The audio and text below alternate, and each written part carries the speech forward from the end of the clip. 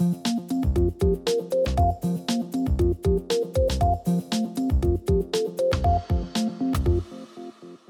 and welcome to a special MDD Claims podcast. During the month of October every year, MDD holds a number of events.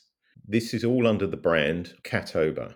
For this year's CAT-tober theme, we are interviewing key people from the marketplace, discussing issues relevant to cats that should be of interest to our clients and the marketplace in general. With me today, I have Marcelo Fazio from MDD, Sarah Howell from Liberty, and Alistair Jacob from DEKRA. I'm now going to pass you over to Marcelo to start the discussion.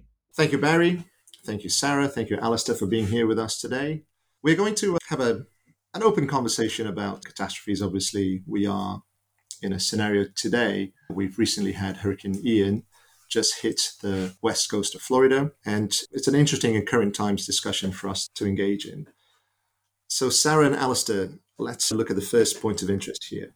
From your perspective, Sarah, what's the biggest concern in the current environment in terms of cat exposure outside of increased frequency of natural catastrophes generally? I think from a London market perspective, one of the biggest concerns we've got in the current environment is the availability of reinsurance. So what we're seeing is obviously an increase in rates and a big reduction in capacity in certain regions, which obviously has a knock-on effect for direct insurers and then ultimately policyholders. So I think that's certainly something that's getting a lot of focus within the market at the moment. Okay. Alistair? Well, thank you, Sarah. And like a good adjuster, I've been taken slightly by surprise by that response, which is entirely correct. But I was thinking a little more from the ground perspective. And for us, I suppose, stretch on demand of labour and supplies is the most practical answer to that question. But I think just touching back on some of the historic things we've seen, and probably with these rather excessive inflation and supply chain issues, I know we'll talk a little bit more about the difficulties of adjustment, difficulties of being consistent in handling, and how we actually service in an environment which is probably a little more litigious than sometimes we'd like. Thank you, Alistair. Yeah, certainly. I think from the perspective of adjustment, we are as well looking at cost inflation, supply chain issues, inflationary pressures in general as being something which is likely to play a big part in adjustment of cat losses in the near future. So let's take those items, cost inflation, supply chain issues, restatement costs. Within a CAT scenario, what would you think would be the biggest challenges there in light of the current environment and the issues that we're seeing? Is coverage fit for purpose? From a loss adjusting perspective, I think the two components that we look at when we're trying to settle the claims, and obviously I'm being a little simplistic here, but sums insured and deductibles both come under stress in this type of environment. Deductibles, we do see CAT and non-CAT deductibles, so they kind of are catered for in this scenario. But certainly in terms of values and in terms of actuary and selling the policies, I'm not really advocating anything in this response, but I would like to see some sort of flexibility of values for catastrophes. I know in terms of corporations, there are some very sophisticated people out there who are able to review these things regularly, but the bulk of a CAT adjuster's claims in an event like Ian or other ones is the homeowners and the sort of many thousands of people where you're trying to adopt a consistent approach. So that would be my response.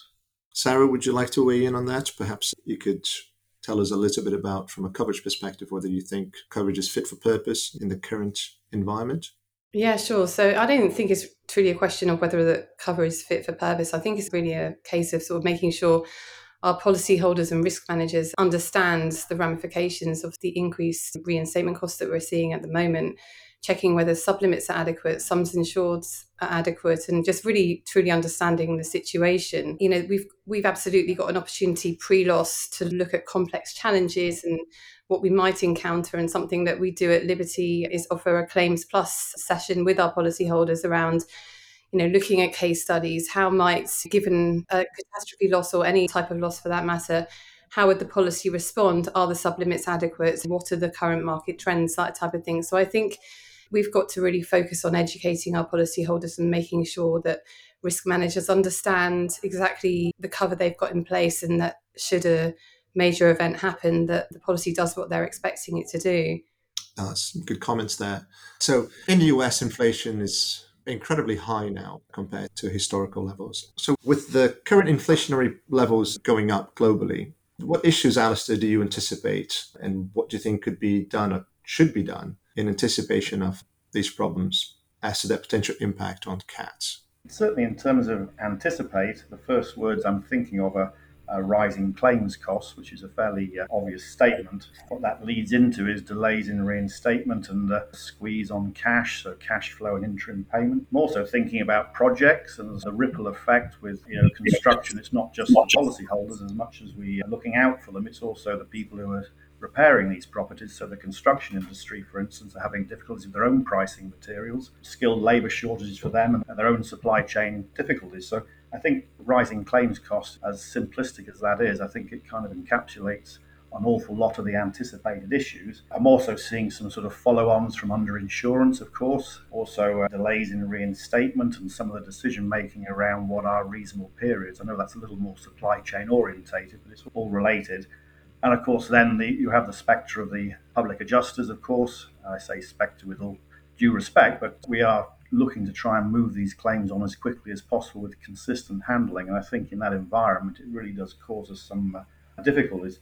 In terms of what we can do, I think Sarah mentioned the flexibility of review on policies. I think that would be a superb concept to be able to introduce, and certainly similar as we have different CAT deductibles and not to non-CAT. I think it's nice to see values as well, some flexibility around that. A little conceptual, but I quite like to see the insureds, particularly the larger corporations, certainly have some very sophisticated disaster recovery plans. But how do we help the policyholders with their own recovery plans, their own sourcing of supplies, and maybe I am being conceptual here, and maybe some sort of pre-planning and mitigation. All very fanciful, but it's what can be done. I think probably the last thing, it's something I've seen pre-planning, was some of the resorts and different corporations that we deal with having contracts with contractors to get the first dibs on materials and labour, which is not something you regularly see for some of the more smaller hotel chains. So they're obviously anticipating some of the same issues that you're alluding to, Marcelo. Thank you, Alistair. Sarah, what are your thoughts? I think really, truly, communication is key when it comes to dealing with these types of losses, speaking early, openly and freely with our brokers, our policyholders and the adjustment teams for that matter as well, making sure that we have the facts to be able to be, as claims people based in London or elsewhere, empowered to make decisions. So I think being prepared, like I say, looking at communication and just making sure that everyone understands the issues that arise. I mean, I know from 4 years ago, dealing with Hurricane Michael losses, we had real supply chain issues then and challenges with labour force, costs increasing, difficulties obtaining the raw materials needed to reinstate on property. So it's something that as a market, we've always had this challenge and we just have to look to discuss it and find solutions. Do you think it's more exacerbated now because of this fear of widespread inflation globally and potential supply chain issues creating a double effect there? Or do you think that that's something that we've dealt with before and we'll just be able to deal with again? I think it's absolutely heightened now. It's much talked about in the media. Everyone's very aware of the situation globally and the impact we've seen from COVID-19 and various different factors and political factors around the world has no doubt had a part to play in all of this. So whilst we've dealt with some of these challenges in the past, where we are now is perhaps a more serious situation with some of those aspects. So yeah, we're just looking at finding solutions in the ways that we have done in the past and looking at how we can deal with the issue. Thank you, Sarah. Changing gears a little bit now and talking about resources. I think there's a generous consensus that there's been an increase in the frequency of catastrophes. Sarah, do you think that as an insurance industry, is there a concern about availability of resources for handling large claims volumes coming from this perceived increased frequency in catastrophes? I don't see it as a concern. I mean, I've been dealing with catastrophe losses all of my career for the past 18 years, and the industry has always sought solutions and adapted and found ways to move forward. And I think we'll always do that as an industry.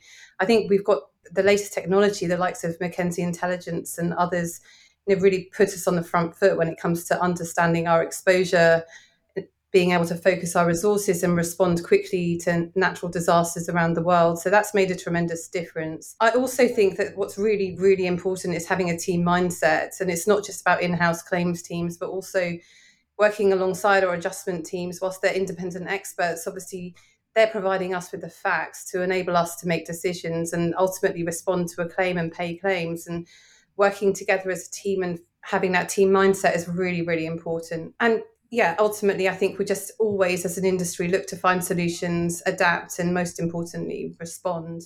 And the other thing I think that's important to note when it comes to technology is that 100 years ago, in fact, even 5, 10 years ago, we didn't have what we have now. And I think that puts us in a much better position than we have been in the past. And I think future generations will be empowered by different types of technology that we don't even know about yet. So I think whilst there are challenges, we're finding ways using technology to really find solutions as well. So I think we're in a good place as an industry. Thank you for that insight, Sarah. That's nice optimism. I like it. Alistair, what are your thoughts on this? Do you think that there is an issue with resources, or is there a saturation point that we need to be concerned about? Well, I was going to finish off on a high and give the similar sort of upbeat optimism. And actually, I don't disagree with Sarah there in respect of how we use our resources that are in front of us. The tools for remote handling, all of us have those and we've used them to various degrees of success. We triage, we train, we create a job culture.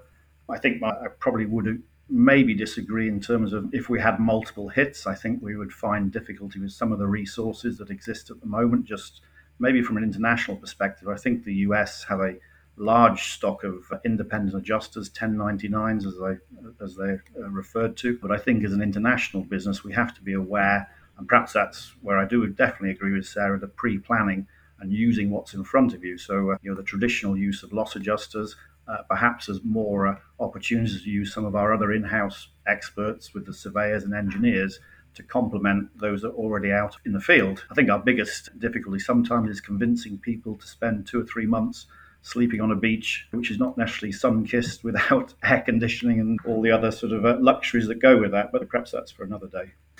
Thank you, Alistair. Thank you, Sarah. It's been a pleasure speaking with both of you and gaining your insight. Thanks again.